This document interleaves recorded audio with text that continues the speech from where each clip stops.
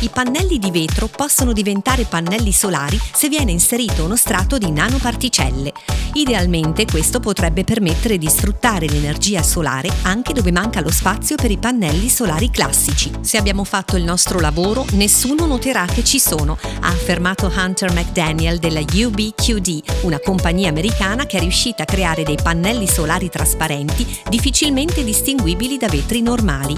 I pannelli hanno un'efficienza energetica del 3,6%, una misura di quanta luce solare viene convertita in elettricità. I pannelli solari opachi hanno un'efficienza compresa tra il 15 e il 20%. I pannelli trasparenti sono realizzati da 2 strati di vetro incollati insieme con un polimero che contiene nanoparticelle conosciute come punti quantici.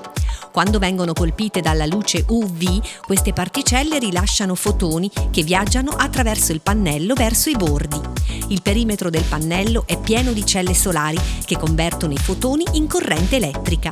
Le celle sono inserite nella cornice della finestra e non si vedono. I punti quantici, a quanto pare, non sono tossici e sono economici da realizzare.